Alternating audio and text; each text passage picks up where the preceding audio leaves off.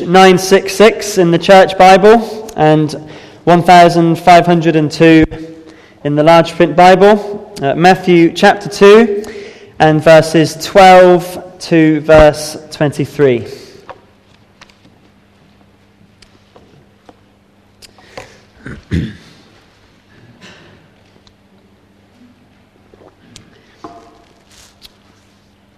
Well, Matthew, so far in his gospel, as we've been looking at it, has been showing us that Jesus Christ is King. Jesus is King. In chapter 1, we see that he is King by his history, that is his ancestors. He is the son of David, and he is the son of God. He's King by his history. In chapter 2, on Christmas morning, we looked at the fact that he is King by homage. By homage, that is, people from all nations come and worship Jesus Christ as King. That's what the Magi represent. People coming from the east, from all nations, to worship him as King. He's King by history, by homage. And tonight, as we come to the next part of Matthew chapter 2, we see him as King by hatred. Acknowledged as King by hatred. That is, that King Herod would not be bothered about Jesus if he was a nobody. But we saw on Christmas morning that Herod knew that Jesus Christ, the one they were talking about having been born in Bethlehem, was not a nobody. He was the Messiah, the King of the Jews. And so Herod wanted to see Jesus destroyed. Although Matthew shows us that Jesus is King, we were introduced at the beginning of Matthew 2 to this other king, Herod the Great, as he was called. Now, God has a plan, as we saw in chapter 1. You shall call his name Jesus, for he shall save his people from their sins. God has a plan to save his people from sin, but Herod has a plan also. And his plan is to destroy this Savior. He wants to murder Jesus. That's the plan of Herod. And the focus of this next section moves towards King Herod and King Jesus, and we see that there are two kings and there are two plans. Two kings and two plans. And the two kings are King Herod on the one side and King Jesus on the other. But really we see here, and as we read in Revelation 12, that Herod really is in the hands of the devil, and King Jesus is in the hands of his heavenly Father. And we saw in Revelation 12, this drama is played out in the stars, where the dragon or the devil tries to snatch the infant child from the mother's womb at birth. And as we see Matthew chapter 2, verses 12 to 23, we see what is pictured in the heavens is dramatically played out here on the earth. So let's read how that plays out as we read Matthew chapter 2, verses 12 to 23. So the Magi have just been worshipping Jesus, and it says in verse 12, and having been warned in a dream not to go back to Herod, they returned to their country by another route. When they had gone, an angel of the Lord appeared to Joseph in a dream. "Get up," he said, "take the child and his mother and escape to Egypt. Stay there until I tell you, for Herod is going to search for the child to kill him." So he got up, took the child and his mother during the night and left for Egypt, where he stayed until the death of Herod. And so was fulfilled what the Lord had said through the prophet, "Out of Egypt I called my son." When Herod realized that he had been outwitted by the Magi, he was furious, and he gave orders to kill all the boys in Bethlehem and its vicinity who were 2 years old and under, in accordance with the time he had learned from the Magi. Then what was said through the prophet Jeremiah was fulfilled. "A voice is heard in Ramah, weeping and great mourning, Rachel weeping for her children and refusing to be comforted, because they are no more." After Herod died, an angel of the Lord appeared in a dream to Joseph in Egypt and said, "Get up, take the child and his mother and go to the land of Israel, for those who were trying to take the child's life are dead." So he got up, took the child and his mother and went to the land of Israel. But when he heard that Archelaus was reigning in Judea in place of his father Herod, he was afraid to go there. Having been warned in a dream, he withdrew to the district of Galilee and went and lived in a town called Nazareth. So was fulfilled what was said through the prophets, that he would be called a Nazarene. Now, to help us understand this passage, I want you to think of an onion. Okay, now you might think that's really strange, but the reason I want you to think of an onion is because an onion is multi-layered. And the more you peel off of an onion and get to the center, the stronger the flavor becomes. And as we look at this passage, we're going to sweep through it 3 times, each time, if you like, peeling back a little bit more of the onion until we get to the center, to the central point.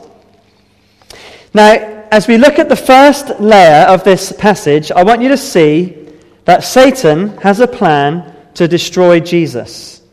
Satan has a plan in this passage to destroy Jesus. Remember that King Herod is being used by Satan to attempt to destroy King Jesus. Now, King Herod wants to destroy him, but Satan is at work as well. And this passage records 3 attempts to destroy the child. So I want us to look at those 3 attempts first of all. So first of all, we see that there is a targeted assassination in verse 12.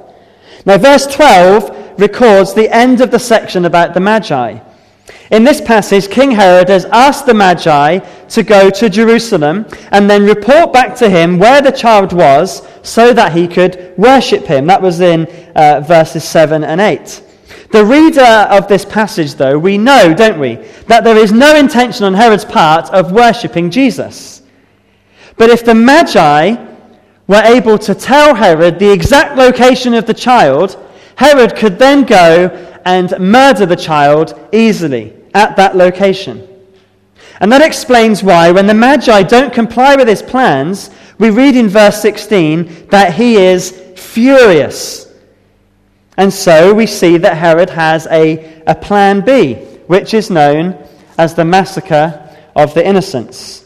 The massacre of the innocents. That's in verse 16. Herod sends his soldiers to kill all of the baby boys in Bethlehem.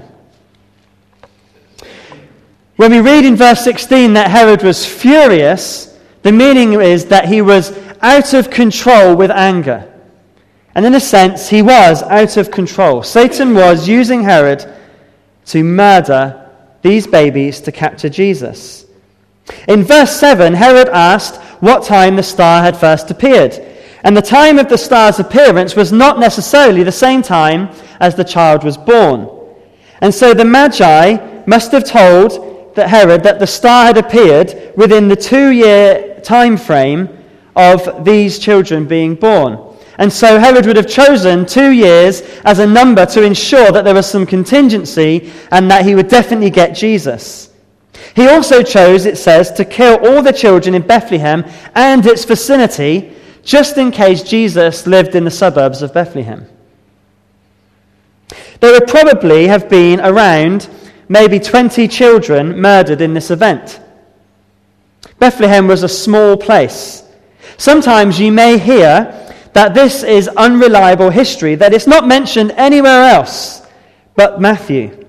And the response is that Herod was such an evil king that this didn't really make the news. A few children in a small town. But it does, however, fit hand in glove with the kind of man and the kind of king Herod was, who was so paranoid about keeping his throne, he even murdered some of his own sons and his own wife. As we know, this plan also failed, but Herod wasn't to know this. Herod died shortly after the massacre in Bethlehem. In his will, he divided his kingdom between some of his remaining children. He declared his son, Archelaus, to be king, but his son Antipas to rule over an area of Galilee and Perea, and another son called Philip to reign over some territories east of the Jordan River. Now, all of this had to be ratified by the Roman Empire, And the will of Herod prevailed, and Archelaus became the king, although Rome didn't recognize him as such, and they said, in order to be called king, you have to prove your worth. He would have to earn the title by ruling well. Well, this was the king, Archelaus, that was in place when Joseph came back from Egypt, King Archelaus. And this was, if you like, the third attempt on the life of Jesus. He was not like his father Herod, who for all his faults was a political genius. He did not rule well. He was deposed by the Romans in 6 AD, and they put governors in charge on the throne instead, one of which was Pontius Pilate. But when Joseph came back from Egypt, he was fearful of Archelaus, and rightly so, because Archelaus was a threat to the life of Jesus. And so any plan to murder Jesus was foiled by Joseph going to settle in Nazareth with his wife Mary and the child. So very briefly, we see there 3 times Satan attempting to kill Jesus. 3 times the plan is foiled. But before we look at how God preserved the life of Christ in the midst of these attacks, it's worthwhile considering the fact that Satan has this plan to destroy Jesus. And Jesus told us that if we are his followers, then we too should expect trouble. For Satan did not destroy Jesus. Jesus did die, but he died 30 years later on the cross, and he rose again from the dead. And now Satan's attacks are focused on the church, on the people of God. The church should expect trouble. And this can take different forms. For some, it's like we read here. Satan attacks the church through physical persecution, attempting to wipe them out. And it's important that we do pray for brothers and sisters around the world who suffer in this way, who can't worship Jesus over this Christmas time, but must do so in secret for fear of their life, just like Jesus had to hide here. But we can also come under attack through temptation to sin and compromise, which can also destroy the church. We need to be wary of this and not bow to pressure to disobey the word of God. Rather, we should remember the Lord's teaching on prayer and pray, lead us not into temptation, but deliver us from evil. And wonderfully, in this passage, we see this prayer answered. For we see that as well as Satan having a plan to destroy Jesus, God has a plan to deliver Jesus. So this, if you like, is another layer being peeled off. Satan is attempting to destroy, Jesus is delivered. We see that whilst on earth Satan is attacking Jesus and Joseph is escaping the traps, the hero of this account is not Joseph. God is the hero. He is the one making the escape possible, and 4 times in this passage, God brings about deliverance by speaking in dreams. But just as Joseph is not the hero of this passage, neither are dreams the main point either.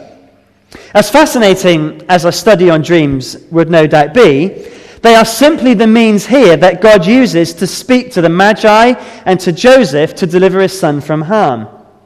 God can speak through dreams today. But he also speaks through circumstances, through other people, but primarily through his word. We should look at his word to hear him speak and do what his word has commanded us to do. That's the primary way God speaks to us.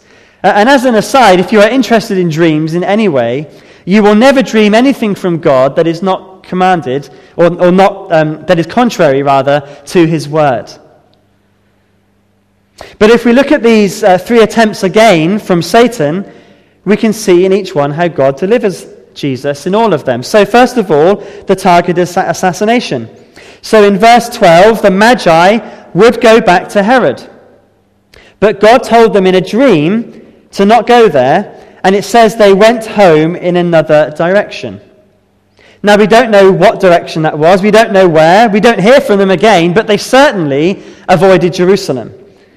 This diversion would have given Joseph and Mary plenty of time to take Jesus and go to Egypt, which was about 75 miles walk to the border away, before Herod's soldiers would come and take Jesus away. So he's delivered from this assassination, but he's delivered also from the massacre of the innocents. So the Magi had gone, and now Joseph has a dream in which God tells him to go to Egypt and to stay there until he's told to come back. Why Egypt? Well, Egypt was actually a natural place to flee. Egypt wasn't very far away. It was out of Herod's jurisdiction, and so he couldn't touch Jesus there. And there were about at this time 1 million Jews living in Egypt. And Egypt has been a place, even in the Old Testament of the Bible, where God's people have fled to. We'll see an example of that later.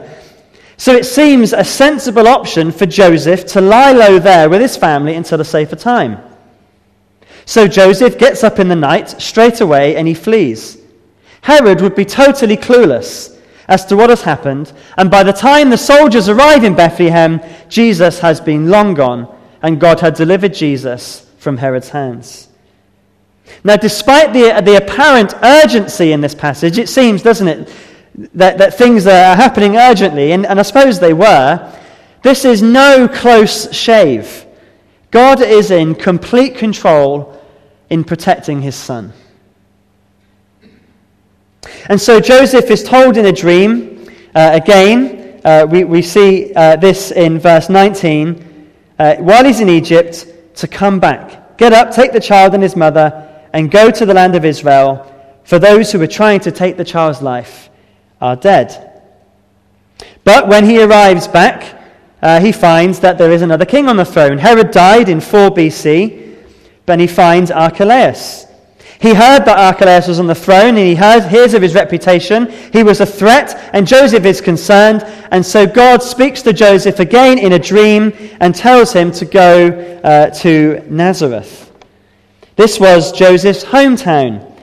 We know this from Luke's Gospel.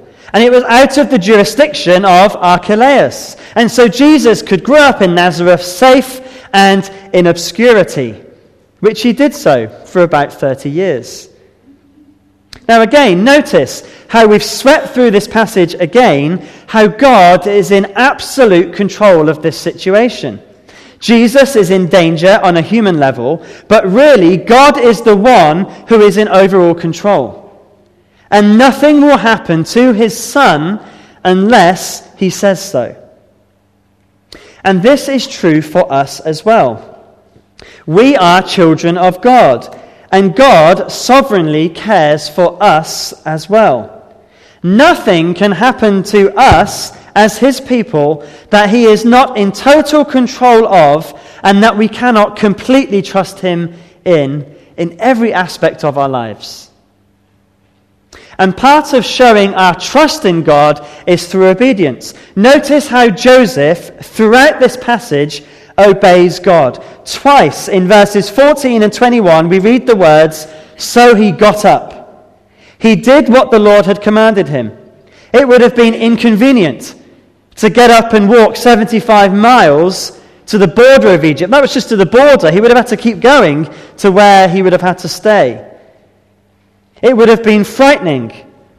But Joseph did as God asked him to do. He didn't ask questions, he just obeyed. And even when the pressure is on, like here, and we feel like looking perhaps for our own solutions to our problems, God's word is always best for us, and we always ought to be trusting and obeying what he says. I wonder, in what areas are we under pressure at the moment? Think about it. In your own life, where are you under pressure? Whether it's discontentment, health problems, family issues, whatever it is, God is in complete control, and we can trust him to care for every area of our lives as his children. So we've swept through this passage twice. We've peeled back the onion, if you like. But as we do so one final time, we come to an even bigger truth than we have seen so far. We've seen Satan planning to destroy Jesus. We've seen God planning to deliver Jesus. But all of this comes together under the sovereign will of God to reveal that God has an even bigger plan to save the world. I'm sure it's not escaped your attention that in this passage the Old Testament runs all the way through it. If this passage were a song, there would be a chorus in the song. And the chorus is in verses 15, 17, and 23. It's slightly different in how it's said, but this is those verses. And so was fulfilled what the Lord had said through the prophet, verse 15. Then what was said through the prophet Jeremiah was fulfilled, verse 17. So was fulfilled what was said through the prophets, verse 23. You see the chorus, fulfillment of Old Testament prophecy. Matthew is showing us how Jesus fulfills the Old Testament. That all of what has been happening here is part of God's great plan, which has been in existence long before Herod, long before Joseph, even long before Satan. This is God's eternal and sovereign plan. And to show us this, Matthew uses Old Testament prophets to reveal how what has happened here to Jesus fulfills the Old Testament. Now, in order for us to understand how this works, we need to understand how prophecy works in the Bible. And the important thing that we need to remember is that prophecy is not the same as prediction.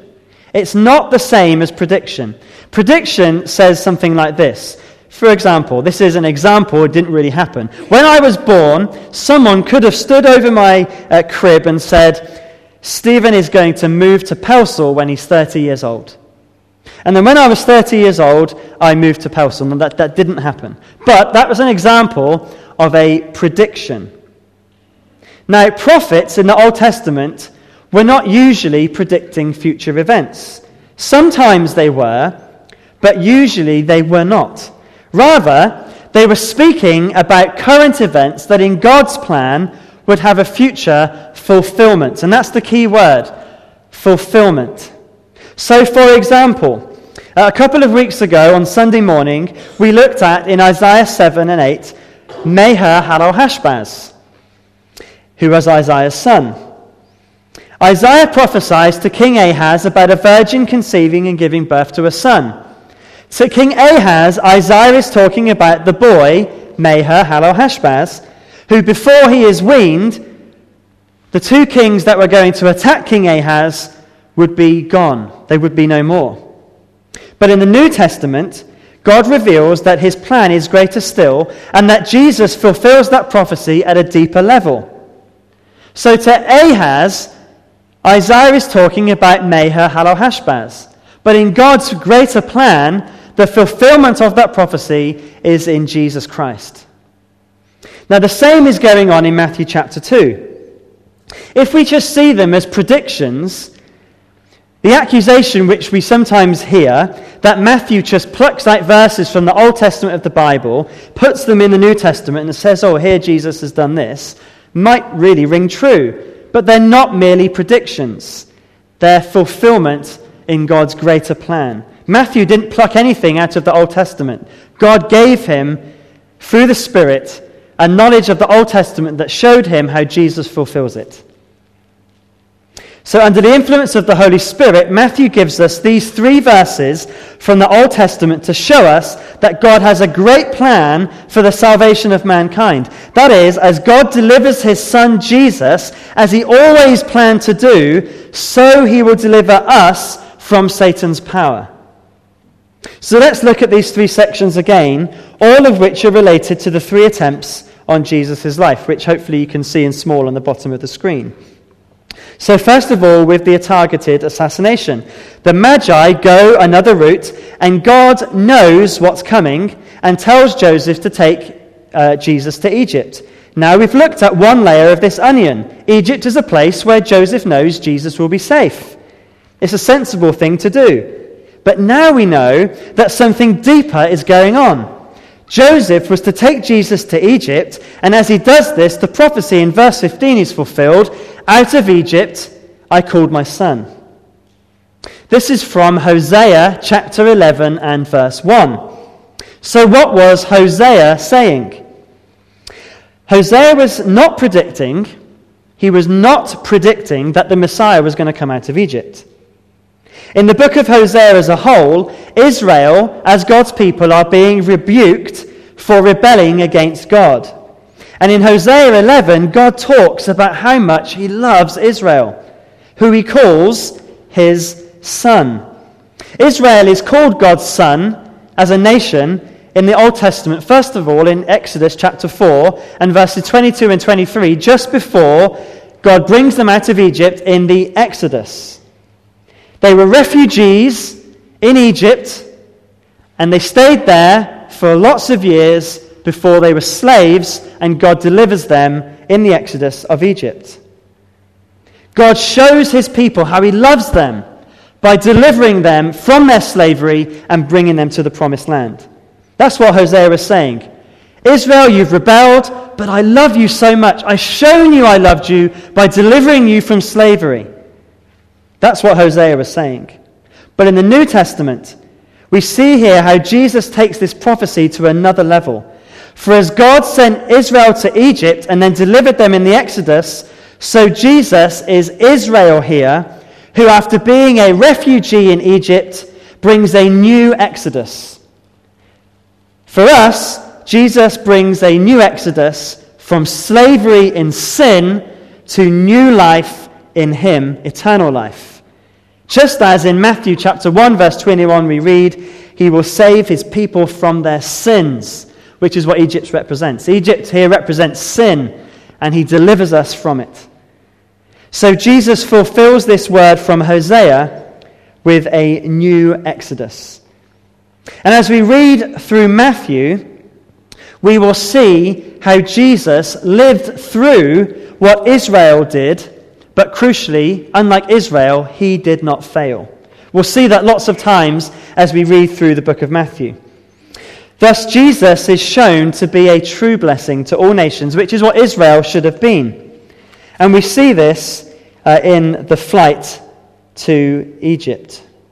Notice the parallel here. Joseph, the dreamer, has gone before them into Egypt, and God brings them out. Two Josephs, one in the Old Testament, one in the New Testament. Both taking Israel as refugees, God bringing them through. You see the Old Testament there and how it's fulfilled in this passage. Then we see another prophecy with the massacre of the innocents. So Herod kills the children who are 2 years old and under. Again, notice how Herod is just like Pharaoh, who wanted to kill all the baby boys in Egypt and wipe out the people of God. But this act in Bethlehem fulfills a prophecy spoken long after Pharaoh had failed in his attempt to wipe out God's people. This is in verse 17. Let's read that together. Then what was said through the prophet Jeremiah was fulfilled. A voice is heard in Ramah, weeping in great mourning, Rachel weeping for her children and refusing to be comforted. Now this is from Jeremiah chapter 31 verse 15. Jeremiah is a prophet who prophesies to the nation of Judah just before they go into exile in Babylon. They had rebelled against God as a people, and God allowed as a punishment the kingdom of Babylon to come and destroy the nation and either kill people or take them into exile in Babylon. And they took the younger generation into exile, the ones that would be the most useful. And Ramah was a city 5 miles north of Jerusalem, and it was the place where the people were processed. Either they were killed or they were taken away into exile. And you can imagine this horrible picture as the people of God are marched up to Ramah by the Babylonians, and the younger generation who would be wanted by Babylon were either killed or ripped away from their mothers and taken away. And it says here, Rachel is weeping. Rachel is the mother in Genesis, who is the metaphorical mother of all of Israel. She's been long dead, but she's the metaphorical mother of Israel. And we might use the phrase, she'd be turning in her grave. That's what Rachel's doing here. Now, again, Jeremiah is not predicting a massacre at Bethlehem. He is talking of events in Ramah in the 5th century BC. However, these weeping mothers were in a long line of weeping mothers from the babies being thrown in the Nile in Egypt all the way to this tragedy here in Bethlehem, where we see the mothers crying again. But it's deeper still than a mere repetition of an ancient event. For Jeremiah 31 is actually a chapter of great hope. In fact, verse 15 of Jeremiah 31 is the low point of that chapter. The next verse of Jeremiah 31, verse 16, says this: "Restrain your voice from weeping and your eyes from tears, for your work will be rewarded, says the Lord." You see, in this chapter of Jeremiah, God tells the people that they will be restored from their exile, that they will be allowed back to the land again in the future. But also in this chapter is a promise of a new covenant, written on the hearts of God's people so that they can no longer be sent into exile, because they can no longer rebel against God in such a way that they will be no longer in his presence, because the law is written on their hearts. And Matthew tells us that it's fulfilled here, because these tears that these mothers in Bethlehem shed are the last tears of those exiles. Because with Jesus, there's a way back to God. There is a new covenant. Jesus has escaped this massacre. And therefore, when he comes back from Egypt, he brings with him a new covenant. And the exile away from God will truly be over as he saves his people from their sins. Now, even now, we see Christians suffering persecution and crying out to God. Those tears will end. Christ has come, and Christ will come again to destroy the power of Satan completely. Here we see, if you like, the low point of this passage, where all these children are being murdered because Satan hates Jesus. And even now, Christians are murdered for believing in Jesus, but one day this will end as Jesus returns and destroys the power of Satan completely. That's why I love that section of the carol we sung, "God rest ye merry gentlemen." It says, "God rest ye merry gentlemen, for nothing you dismay. Remember, Christ our Saviour was born on Christmas Day to save us all from Satan's power. When we were gone astray, oh, tidings of comfort and joy." That is why that verse, that prophecy is here. No longer do you need to weep, for Jesus has come. So we see a new Exodus. We see a new covenant. What about this last prophecy in verse 23? Joseph has returned from Egypt, and on arriving he finds the evil king Archelaus. Now, for safety, he avoids the area of Judea, and he sensibly goes to live in Nazareth in the country of Galilee. Now, again, on that one layer, this is sensible. It's away from Archelaus, it's out of his jurisdiction, it's obscure, and they shouldn't receive too much trouble there. But something else is going on. It says at the end of verse 23, "So was fulfilled what was said through the prophets, that he would be called a Nazarene." Now, the odd thing with this verse is that there is not an Old Testament reference that mentions not only this verse, but even Nazareth. There are Old Testament characters like Samson, and you could include John the Baptist, that were Nazarites. That is, they took a vow of separation to God where they couldn't drink wine, cut hair, or touch dead bodies. Now, Jesus was not a Nazarite. For although we don't know much about his hairstyle, he seemed to drink wine and he did touch dead bodies. Now, this refers rather to being a dweller of Nazareth rather than being a Nazarite. So is Matthew referring to some Old Testament book that we don't know about? Well, perhaps, but it's not likely. So what is going on here? Well, notice how Matthew uses the plural for prophets here. Notice the plural. It says that was fulfilled what was said through the prophets. That is, that it's a general saying throughout the Old Testament prophets. So as we read the Old Testament, we see Jesus described as a Nazarene. A Nazarene is a dweller of Nazareth. And the town of Nazareth was a town much looked down upon. For example, in John's Gospel, when Nathanael is told where Jesus comes from, he says this, "Nazareth? Can anything good come from there?" That's the reputation Nazareth had. When I lived in Devon, there was a particular area of Plymouth called Swilly. Now you can see from the name it wasn't a great place to live. And if you came from Swilly, well, you just had a terrible reputation. I mean, people wouldn't get jobs if you came from this area. The council did a lot of work and it changed the name, but it never was really lost that reputation. That's the kind of reputation Nazareth has. It's an area where you just wouldn't want to say you were from. You know the kind of area I mean. The description of him as a Nazarene is a description of one who is despised. A person from Nazareth would be rejected. Does that ring any bells? Isaiah chapter 53, verse 3, he was despised and rejected by mankind, a man of suffering and familiar with grief. Psalm chapter 22 and verse 7, all who see me mock me. They hurl insults, shaking their heads. And there are many other references like this describing the way that Jesus was looked down upon. He was called a Nazarene. Even in Jewish rabbinical writings, he is described in this way, Yeshu ha-Notzi, Jesus the Nazarene, and it was a term of derision.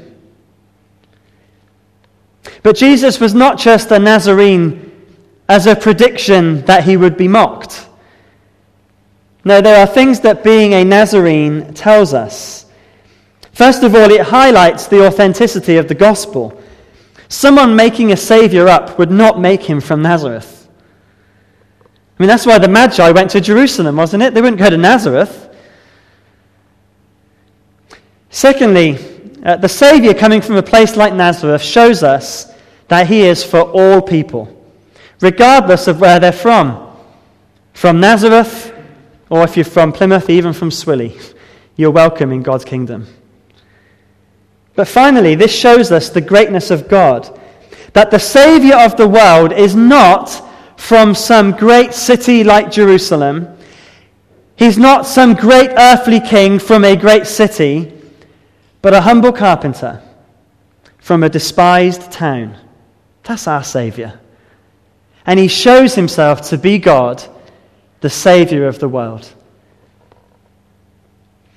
But as we come to the end of this passage, or the end of this sermon, I want you to see something that's more amazing than anything else that we have seen so far. The final thing I want you to see, if you like, it's the center of the onion, the sweetest, the most flavorsome part of all. Notice that Satan has a plan to destroy Jesus. But in Satan trying to destroy Jesus, Joseph is led to take Jesus to places that fulfills the Old Testament plan that God had all along. How great is our God that even though the enemy plans great evil, God even uses this great evil for his good and perfect plans for the salvation of the whole world. I mean, it's mind-blowing, isn't it? It's amazing that God that can do this. As we read this passage of Scripture, we see the greatness of God that's beyond anything we could imagine. And whatever circumstances we face right now, surely this passage should cause us to trust in the God who has all things under control and has a sovereign plan that has been there for all eternity. Even the evil that is planned against us, God uses for good, for his good and perfect plans that have been in place forever. Even as Satan tries to destroy the people of God, God uses those things for fulfilling his good and perfect plan that has always been in place. You see, in the title of this message, we say two kings, but really there is one king. Jesus is king.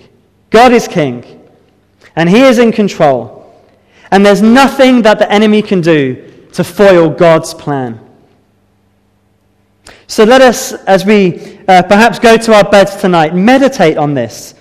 And I would perhaps say, maybe not too much, because it will keep you up. It's so deep, so great, so awesome, that we'll never plumb the depths of the greatness of our God. But at least we can read this and pray, thy will be done on earth as it is in heaven. And we can praise him with our hallelujahs, because he is such an awesome and great and mighty God, who is king and is in control of all things in all of our situations. Yes, we can trust in him. Let's pray. Father, we thank you for the deep truths of the Scriptures. We thank you that you reveal these wonderful Scriptures to us that tell us so much about you.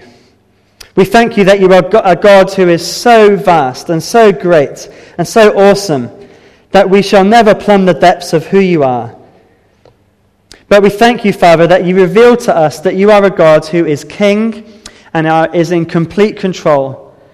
And I pray that you would help us right now to put our trust wholly in you, whatever our circumstances, and that we would just worship you as our King. In Jesus' name, amen. Well, let's stand and sing our two songs to finish. Songs that acknowledge that our God is the God who reigns.